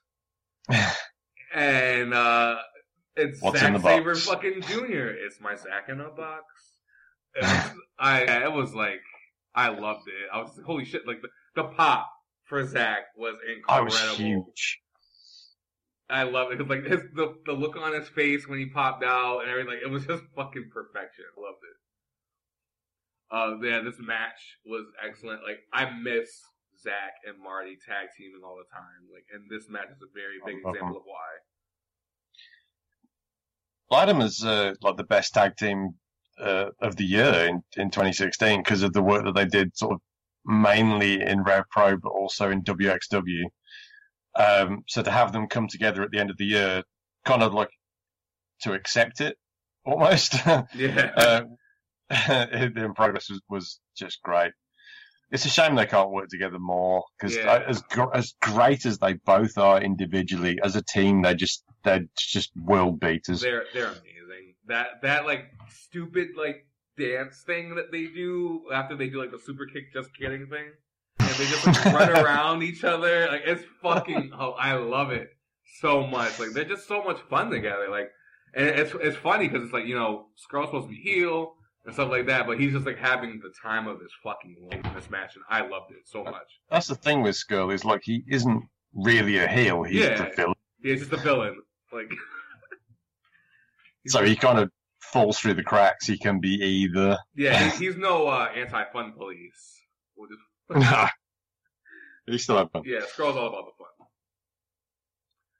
I love the spot where like Sabre had was it James Davis? He got him in a like a camel clutch, and Marty's running the ropes. It takes so long running the ropes to like kick him in the face that like Davis has dragged Sabre into the ropes. Yeah, it was very Forever Hooligans. I really loved it. That was funny. The sequence, like there was a really fire ass sequence between James Davis and Zack Sabre Jr., in which I'm like, yeah, I might need this singles match at some point in my life because that looked amazing. It's easy to kind of forget that the Riots are both very good. Yeah. It's just I forget how good they are individually, and they are both very good. Yeah, they're both really good, like by themselves, and they're really good together. Like the combos and everything that they do together, it's fantastic. Like they're definitely one of the top tag teams in the world. They don't get talked about as much as the other ones, but they definitely need to be. I think that match with War Machine, like in the middle of the year, that's the one that did it for me. Where I was like, oh yeah, these guys really are at this level. Yeah, I think I saw them against like Sumerian Death Squad or something like that at one point. I was like, all right, London Riots are the truth. In which, wow, I miss Sumerian Death Squad. Yeah. Well, Michael Dante is not going there, and Tommy ain't coming back. So. Yeah, what's up with Michael? Oh, he's injured, right? I think. Oh, is he? I believe so. The last time I heard anything about him, I think he got injured. Oh, that's unfortunate. Yeah. Yeah, I haven't seen him since Tommy left. Yeah, I hope he comes back. Honestly, Michael Dante is really a low key, really good singles wrestler. Yeah, I do like him in a tag team. Maybe they can find someone else for him to team with. Yeah, I don't know who. I mean, I'm definitely down if he needs to. Maybe like we can get like him and Big Daddy Walter or something. Like it's this big Haas team. Well, Big Daddy Walter's coming back. Yeah, he's coming back to Progress with ADJ, Axel Dieter Jr. I'm really happy. Do you not like ADJ? Oh, yeah, no, I like him. Oh, alright, you didn't sound like very enthused.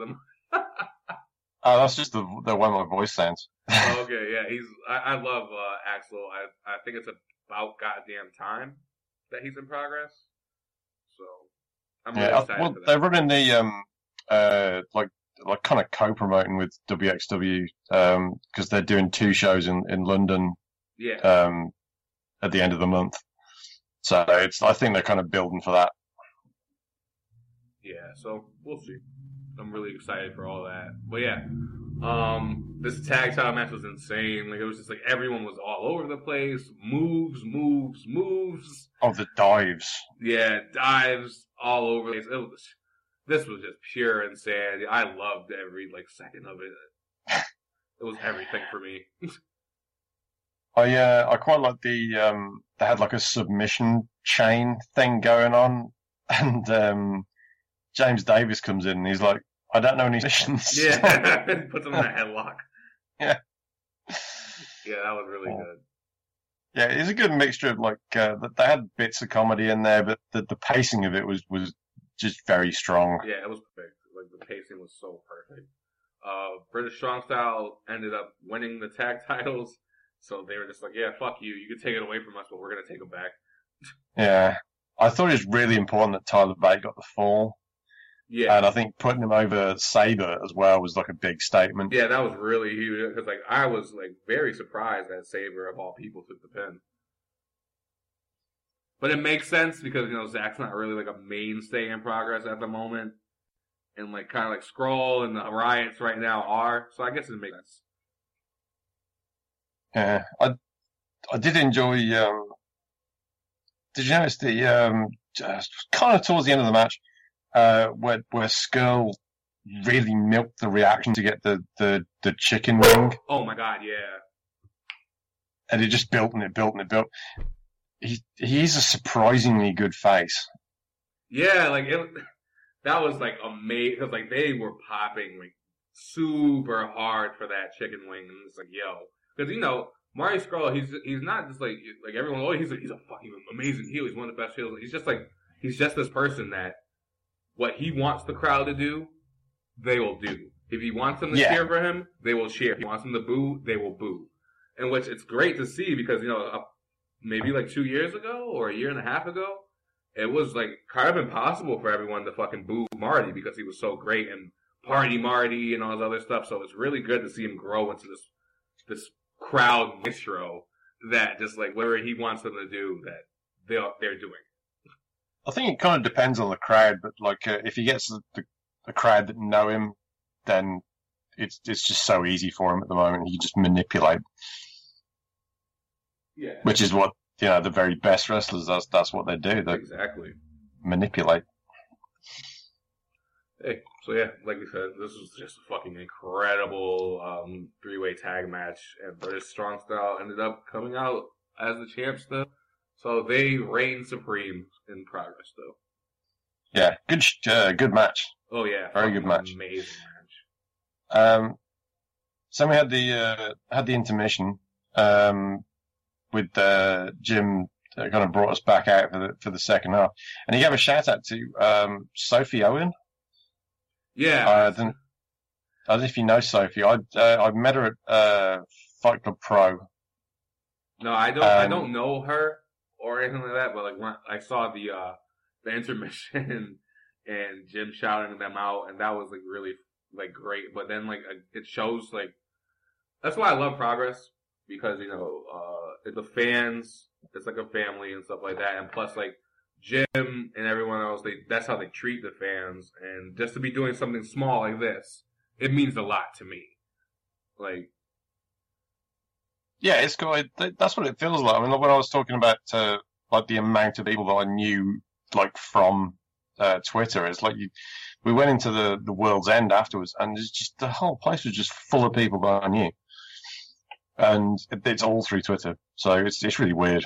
Yeah, but yeah, shout out to Sophie for doing 50 shows in the year. Yeah, 50. It's the Alan Boone Award. Right? Someone needs to like hook her up or something. Yeah, 50. I wish I could have made it to 50 this year. I don't know how many I did. It was a lot, but I had like a lull in the summer, so that kind of fucked me up. So yeah, I did like 14. I thought that was kind of a lot. Then you hear like 50, and I'm like, holy shit. Yeah, that's a lot more than 14. Like last year, I think I did like over like 20 something, and that was a lot. Like a lot of traveling and a lot of shit. And I'm just like, oh wow, 50. I wish I was close enough every weekend. Yeah, like I wish I was close enough to enough promotions to be able to go to 50. Like that's crazy. So you can follow Sophie on her travels at Legally Blonde 22. I'd give her a shout out. Hi, Sophie. You don't know me, so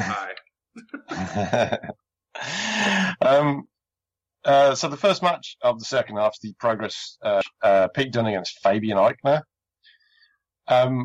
We kind of speculated last time if it's actually dropped by the time this drops, but.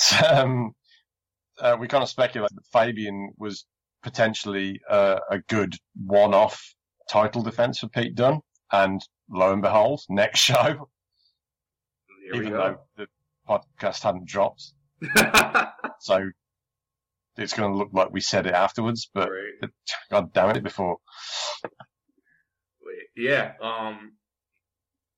Agner is just this incredible talent, and which before the CWC I never heard of. Which I'm sure that's the case for most people. Yeah, I think so. He just really impressed and he lost in the CWC in his match, and he's the person that most people were talking about in the first round. And didn't he lose to Jack? Yeah, I believe so. Was it Jack? I think it was Jack Jagger first round. I believe so, but yeah, so he lost, and he looked really, really fucking incredible in that loss, in which I was just like, oh wow. And then you start seeing him get booked in more places and stuff like that. OTT, a few other places, I believe, and stuff like that. And then Progress booked him. What was it? Was it 2 shows ago or the last show? He wrestled against James Drake, so maybe 3 shows ago. I think it was in. Was it in Manchester? Damn, that was a while ago. Yeah. So many shows. Yeah, he's getting a lot of opportunities now, in which this is obviously his biggest one, a shot at the Progress Championship against Pete Dunne. Peter. So this match was incredible. I've only seen Agner about twice, and I just know for sure, like whenever I see him now, like I'm gonna get a fucking great match. Yeah, some of the stuff that he did, like that springboard to the floor where he just jumped like off the mat onto the top rope into the air, and then all of a sudden he's over the top of where Pete is, and he just drops down. Like he could have gone another like 6-10 feet. He could have gone into about the 3rd, 4th row if he wanted to. Yeah, the dude's incredibly athletic. It's fucking wild. And which, like, he's just, that just adds to his entertainment value, and which, like, you don't know what this guy's going to do. Because especially, like I said, when I first saw him, I kind of saw, oh, he's kind of jacked. He's probably going to be, like, a technical guy. And this and that. And he just starts fucking doing all this high-flying shit. And you're just like, oh, wow. Like, yeah, you don't know what to expect if you're an actor. And him and Pete worked really, really well. I don't know if they faced each other before or not. Not that I know of, but then Pete tends to work really well with flyers because a lot of his stuff is designed at stopping, like flips and stuff. Like when Eichner comes off the top rope and Pete kind of sidesteps him and does the elbow to the face. And what I loved about that is like Eichner kind of screwed up at the start, and like when he jumped up onto the top rope, he lost his footing. And that kind of like worked into the storyline of the whole spot because it's like it means he took longer to come off, and that gave Pete time to move around and hit it. I like it when mistakes kind of enhance everything. Yeah, I like that. Like it's like little mistakes that happen, and they kind of rather than trying to redo the spot or anything like that, they just kind of like let it work into the story of the match.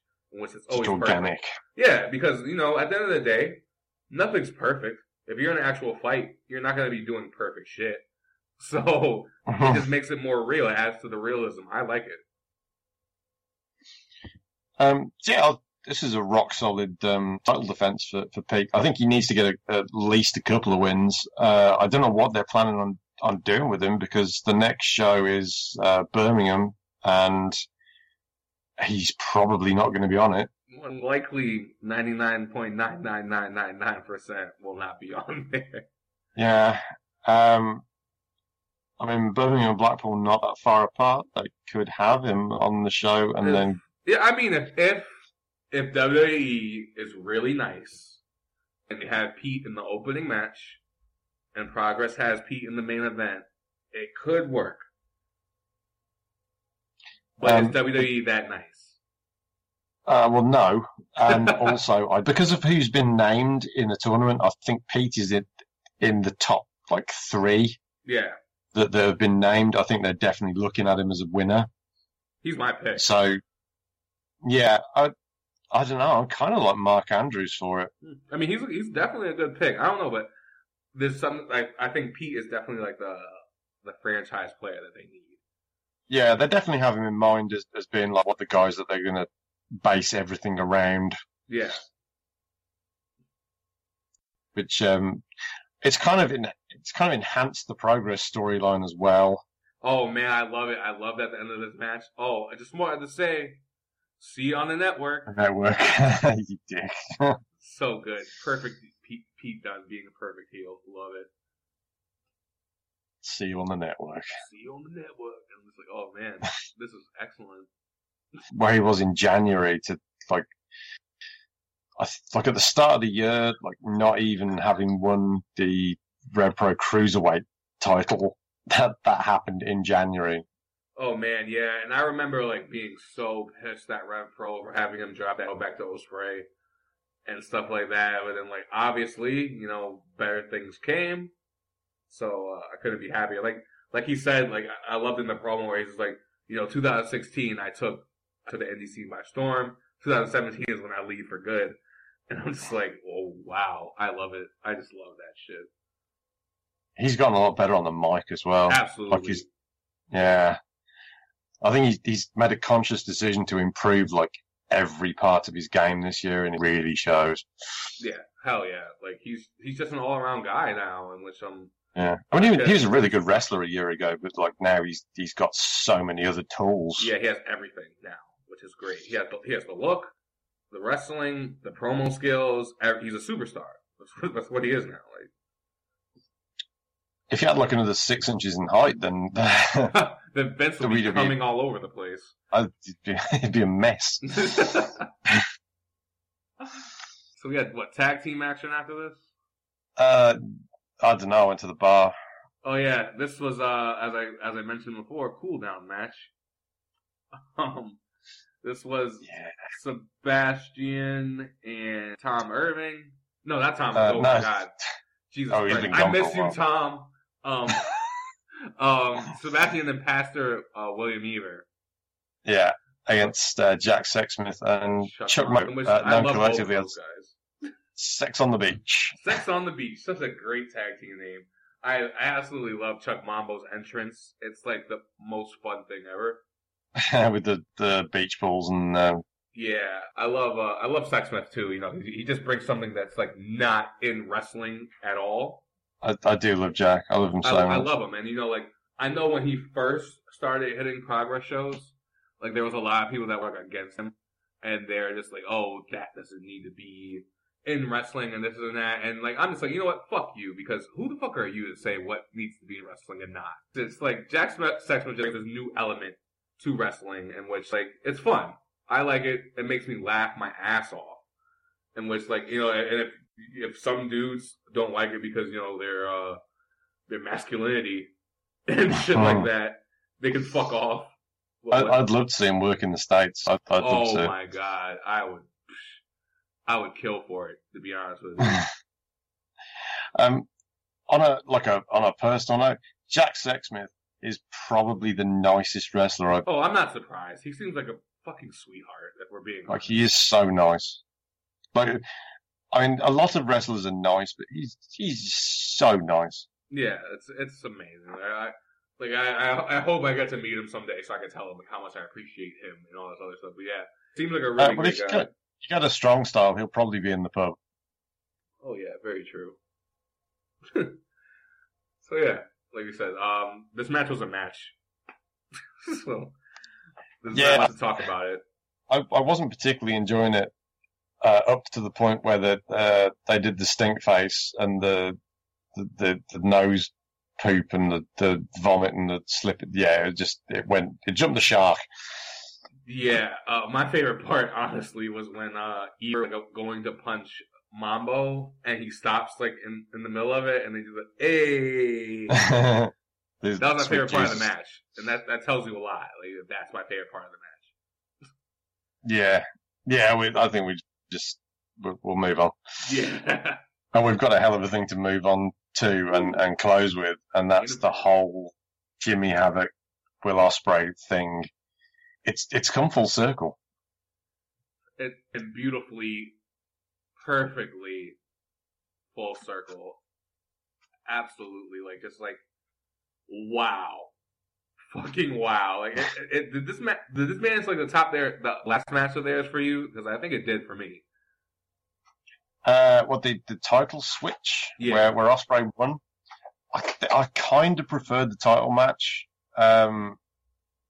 just because it felt like such a massive special occasion. I think the work that Ospreay did in this is out of this world. I think it's probably the best, certainly the best heel work that he's ever done. Yeah, this like role reversal that got like just like came out of nowhere in this match that was not expected whatsoever from me was amazing. Like Will being the fucking heel asshole and everyone cheering for Jimmy, in which I'm liking face Jimmy Havoc because now like the whole crowd can sing along to AFI when he comes out. That makes me so happy. That's so much fun live. Yeah. As soon as that music kicks in, the atmosphere just changes in the venue. And it used to before when he was a heel, but like now when he's a face, it's just, I think it stems from that Brixton, the comeback. Yeah. And the way it was like there, it's always like that now. Love Jimmy Havoc. So yeah, this match was just worked like fucking perfectly for me. Everything about it was perfect. The ending, what happened after it, it was just like it just worked. Ospreay's leg work in this was just so good. That like when he set up for like the whole cheeky Nando's thing, and then just kicked Jimmy in the knee. Yeah, the knee that had like put him out for like a year. Oh, so good. Yeah, like I was really happy because like you don't really see a lot of that from Ospreay. Like limb work and stuff like that. You don't really see a lot of it, especially like in like his New Japan match now, because it just seems like it'd be like a bunch of flippy dippy shit. But like, just seeing this now, and I'm just like, all right, bringing it back. Just like simple things like leg work and all this other shit. This is the match that showed what he's truly capable of. Yeah, exactly. Because like this is what he got to be able to show is like all the tools that he can use and all this other stuff. Everything, flips, limb work. Everything, storytelling. I was really happy for it because like I was kind of like falling off of the Ospreay like bandwagon a bit lately. It's like I don't know, not to talk shit, but whatever. But now I'm kind of like back onto it. I'm like, all right, now I know for sure he still can do all these things great. So, well, they did a heel turn in the What Culture promotion. They had him like Swords of Essex there, and his work in that was really good. And yeah, I thought I haven't seen much What Culture because like I don't know, it's kind of cringy for me too. But like I think I saw a match of his in which this was after he joined the Pichini Club or whatever the fuck. And so like I'm like, all right, yeah, he could be a really good asshole because I knew he was like a heel in IPW and stuff, but I don't watch IPW. So like this is like my first taste of it. I was like, all right, he can be a really good asshole. And now in this match, I'm like, wow. Will Ospreay could be like a legit heel. Yeah, this is fine-tuned. And everything was fine. Like, he was a complete dick throughout the match, but everything was still okay. Jimmy Havoc, like, points out, he says after the match, he goes, like, you beat me up, I think you broke my rib, but I kind of deserved it for trying to murder you and shit. Yeah, I love it. He's like, I'm sorry for killing you, or trying to kill you.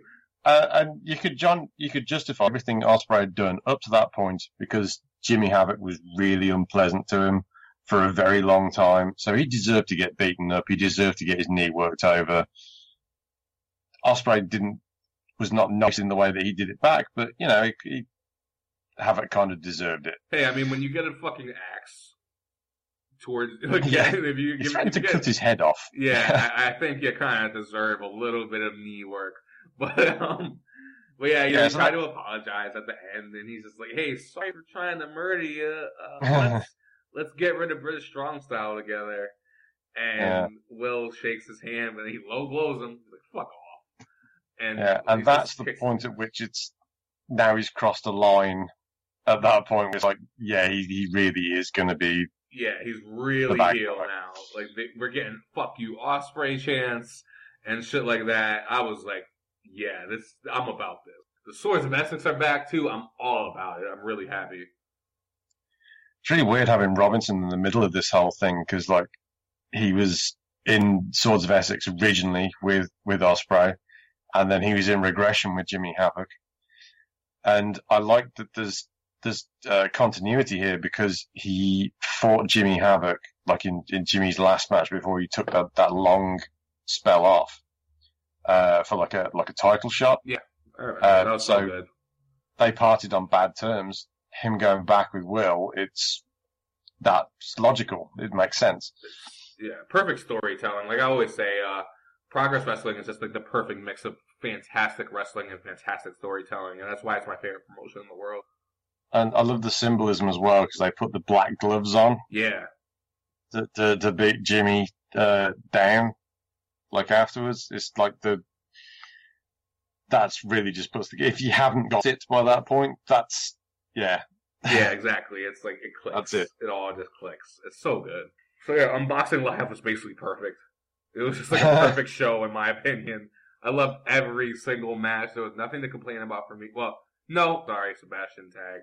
But I loved 99.9% of the matches. And it just worked. Everything was amazing. Like we always say, the storytelling in Progress is... I don't think anyone really matches them. Well, except for Dragon Gate. I'll say Dragon Gate matches Progress for sure. It probably beats them. But in like the indie scene, there's really no one else that really like matches that storytelling that Progress does. Like so, like I always commend like Jim, Glenn, and John. You know, for that. That's something that's missing in a lot of like indie stuff. So yeah, you have to have these long, slow burning storylines. Otherwise, there is no payoff. Because every promotion in the world on like a 4-star flippy do, because there's great wrestlers everywhere. Yeah, PWG, PWG. Yeah, but if you want to have something that really means something, then you got to build up to it. Yeah, in which Progress just does that perfectly. In which I'm never disappointed by Progress, so that's the thing. So, Unboxing Live, grade A shit. I can't wait for Birmingham. That's gonna be awesome too. Yeah, I'm gonna be there. You are gonna be there? Yeah. I'm jealous of you all. Like... The thing with Birmingham is I live about 15 minutes away from it, so it's solid. This is a local show for me. See, like I'm stuck in Connecticut, and you would think, right? This is Connecticut. This is where like the base of WWE. You would think there's like a lot of wrestling here. There's not. And like there's like a few promotions, and they're shit. I don't care to like. Yeah, sure, I'm burying them. Whatever. They're shit. I don't like them. I don't like the way they book or anything like that. I have to go to fucking New York, Rhode Island, Massachusetts. I have to go to every other state in the Northeast other than Connecticut to get really good wrestling. So it's like I have to travel a lot. America's really big as well. Yeah, exactly. Like really, like, you guys are small, so you guys can just like travel like all over the place, and like it's still close, kind of. Yeah. Well, I know a lot of WWE guys don't really understand the distances that are involved when they say like Blackpool is just down the road from London, and like it isn't. Yeah. But for me to go to a Progress show in London is incredibly easy. I can actually go to it the same day, watch it, and go home, be home at a fairly reasonable time, and that's in the capital. Yeah. See, when I go to a show, I'm not getting home until about 1 o'clock in the morning. Like, and that's like the earliest. Because I have to take trains and whatever to other states, and I have to come back with other shit. It's like Progress do run in the afternoon usually. Unboxing was kind of an exception because it was like a special show. Makes sense. So I finished at about 10 o'clock. Yeah. So I got home at about 2. Yeah, that's my usual time. Like, I'm just like, oh god. But Beyond Wrestling over here, Drew, the promoter, he's talking about he wants to run Connecticut, and Hartford is one of the places, which is about like 5 minutes away from me, because that's like my home promotion, Beyond Wrestling. So hopefully I can get them 5 minutes away from me at one point in my life. Oh. It's always nice when you have a local promotion. Things like Fight Club Pro is local, is like that's the localist promotion to me. Well, maybe Kamikaze, but Fight Club Pro is probably the closest one that I want to go and see on a regular basis. I want to go to a Fight Club show so bad. Oh, it's such a good venue. I love it because like it just like it looks like super underground. It looks like the cops are gonna bust through any minute, and I just like really love it. If you think the building like the inside is grimy, you want to see the outside. Oh, man. I tried to take photos of how like dingy and dark it was, but it's too dingy and dark to be photographed. Oh, so good. I'm weird. I really love like sleazy indie venues. Like That's my shit. Like, there's this one venue that I went to was like in an apartment building.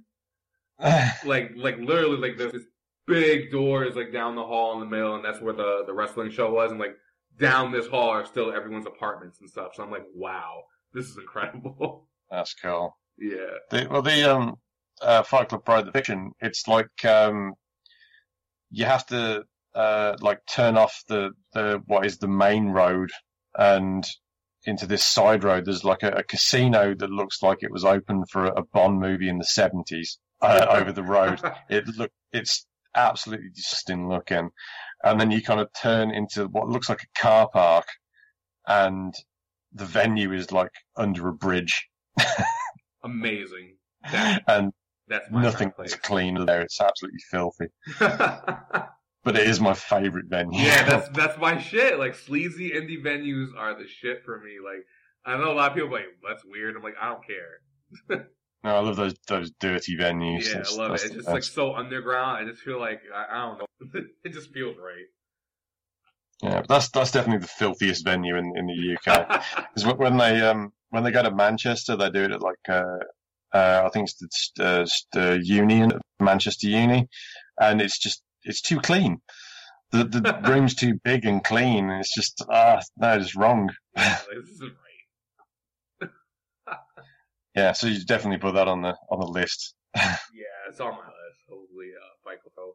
Hopefully, when I get over there, like I said, I wanted to try for Brixton, but I've had to plan a bunch of stuff for this year. So hopefully, next Super Strong Style, I'll be making my way over. I'm gonna skip Mania in New Orleans for it because I'll already have 2 Mania weekends by then and stuff like that. So I need to get my ass to the UK and hang out with all you guys. Yeah, that'd be cool. Yeah, so let's fingers crossed and all that. Okay, I'm probably gonna have to go to sleep soon. So I'm gonna call it a day. You need to plug anything? You can find me on Twitter at Ansonisan, ANSONIISAN. RunningInZagiri.com. We did our year-end awards and stuff like that. I'm hopefully by Monday I'll have like the first part of the who to watch this year list. There's 50 names. I'm really excited. So Kid Lycos isn't on it. Kid Lycos is not on it, but Ethan Silver is. So spoiler alert on that one. Other than that, what else? Oh yeah, new best podcast ever will be coming out. Hopefully on Monday. We'll be talking about Beyond Wrestling and stuff like that. So SoundCloud.com/the Inzaguri Network. You can find best podcast ever. The Feeney Call, a comedy podcast that I do about Boy Meets World. Joshi's Island, women's wrestling podcast, and interviews, stuff like that. Like the last interview I did was with Ryan from the Tag Rope magazine, in which they were talking about the Ospreay documentary that's coming. Is it coming out, or did it come out? No, they're working on it. They're out filming it at the moment. They went to the Dome with him. Yeah, they went to the like 2 days ago. So jealous. But yeah, so yeah, that's that. SoundCloud.com/the Inzaguri Network for all my podcasts and stuff like that.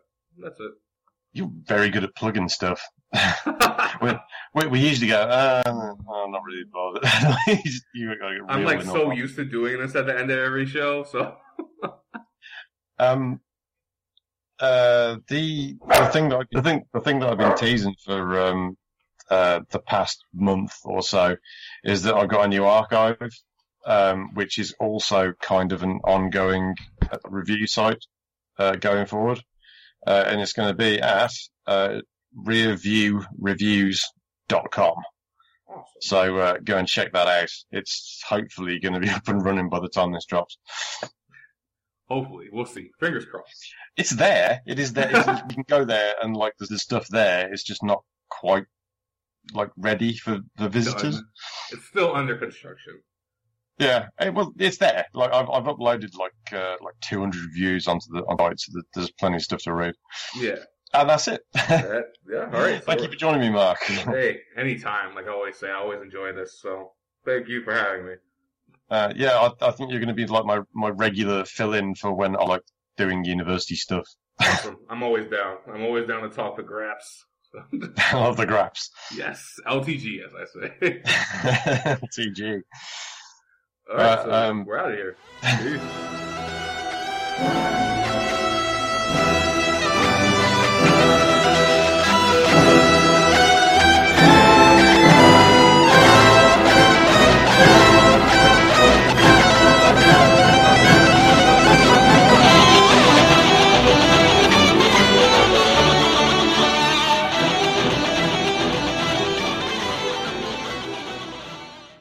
Starlight Lounge presents An Evening with the Progressive Box. Old moon, yeah. That's Hugo, tickling the ivories. He just saved by bundling home and auto with Progressive. Gonna finally buy a ring for that gal of yours, Hugo? Send her my condolences. Hi-oh! This next one's for you two. There's a burglar in my heart. Thank you. Progressive Casualty Insurance Company and Affiliates. Discounts not available in all states or situations.